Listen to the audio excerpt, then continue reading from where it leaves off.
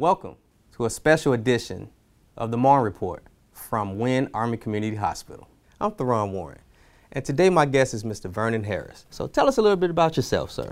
I work at Multidisciplinary Behavioral Health here at Winn Army Community Hospital, and I'm a substance use disorder clinical care provider. What is your message about tobacco and nicotine use? If you are ready to quit, we're ready to help. And it's never too soon or never too late to quit. And primarily, we're here to help. And so we know that most people who use tobacco or cigarettes, e-cigarettes, smokeless, they want to quit, but a lot of times they either think it's too hard, too difficult, or they don't know how to get started. So we're here to help. What do you say to somebody that comes to you and says, I want to quit, but I'd rather do it myself? Well, that's pretty common, that people want to quit and they've tried quitting by themselves and either they weren't successful, or they quit and they relapsed and went back to smoking or dipping or vaping or using smokeless. And what we say is that we want to make the process as simple and easy, because it's not easy to quit. And so doing it by yourself is really more difficult. And what the research has shown is that using group support, using medications, getting information on the process of quitting is more effective than doing it on your own. What are some of the benefits of quitting? There are numerous. In fact, if you're a smoker and within the first 24 hours, your blood pressure goes back to normal if you don't have other problems contributing to that. And of course, monetary benefits, because tobacco is pretty expensive. How safe are e-cigarettes and vaping as alternatives to smokeless tobacco and cigarettes? As of now, and you probably heard in the news, there's a lot of injuries, lung problems that's coming up from people vaping. And right now the research is not conclusive on the safety of e-cigarettes or vape products. And plus there's some medical issues coming up with that. And besides, even the nicotine products are still addictive. What is the best advice you can give somebody who's trying to quit? If you want to quit, you can do it. The best time is to do it now and to consider your reasons for quitting, considering the benefits from quitting, and stick with it. You can do it and we can help. Thank you, Mr. Harris, for joining us today. Thanks for having me.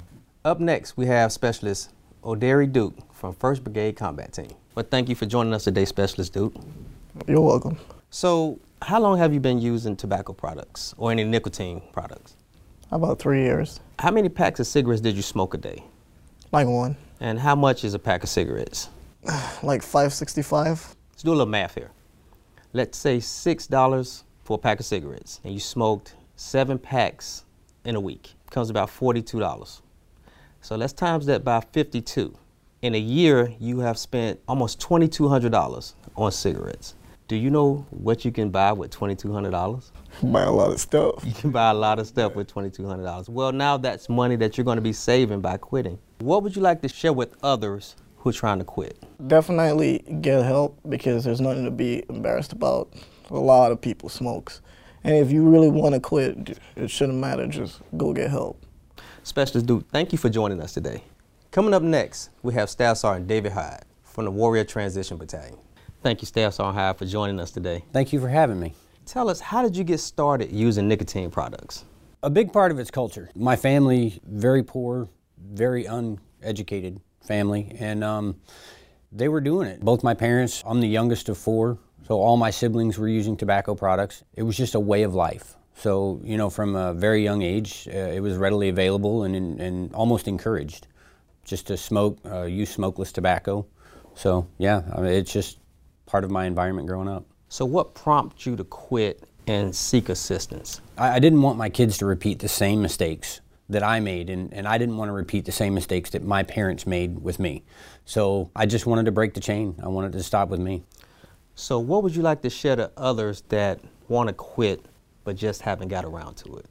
Really start considering what it's doing to your body, to your family, to your friends. And if you really want to quit, just make that conscious decision to do it. There's nothing to be afraid of.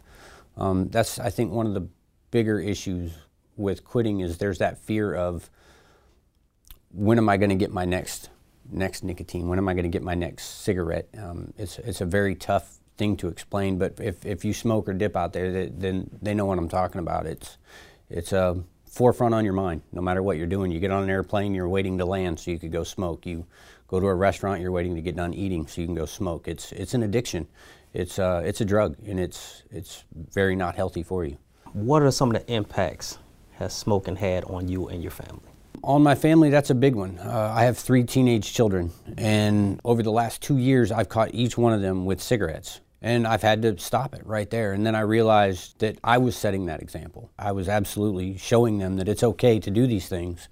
And that's why I sought help to quit smoking, because I didn't want them to see me continue on while I'm telling them to quit. Thank you for joining us today, Staffs on Hot. And thank you for having me.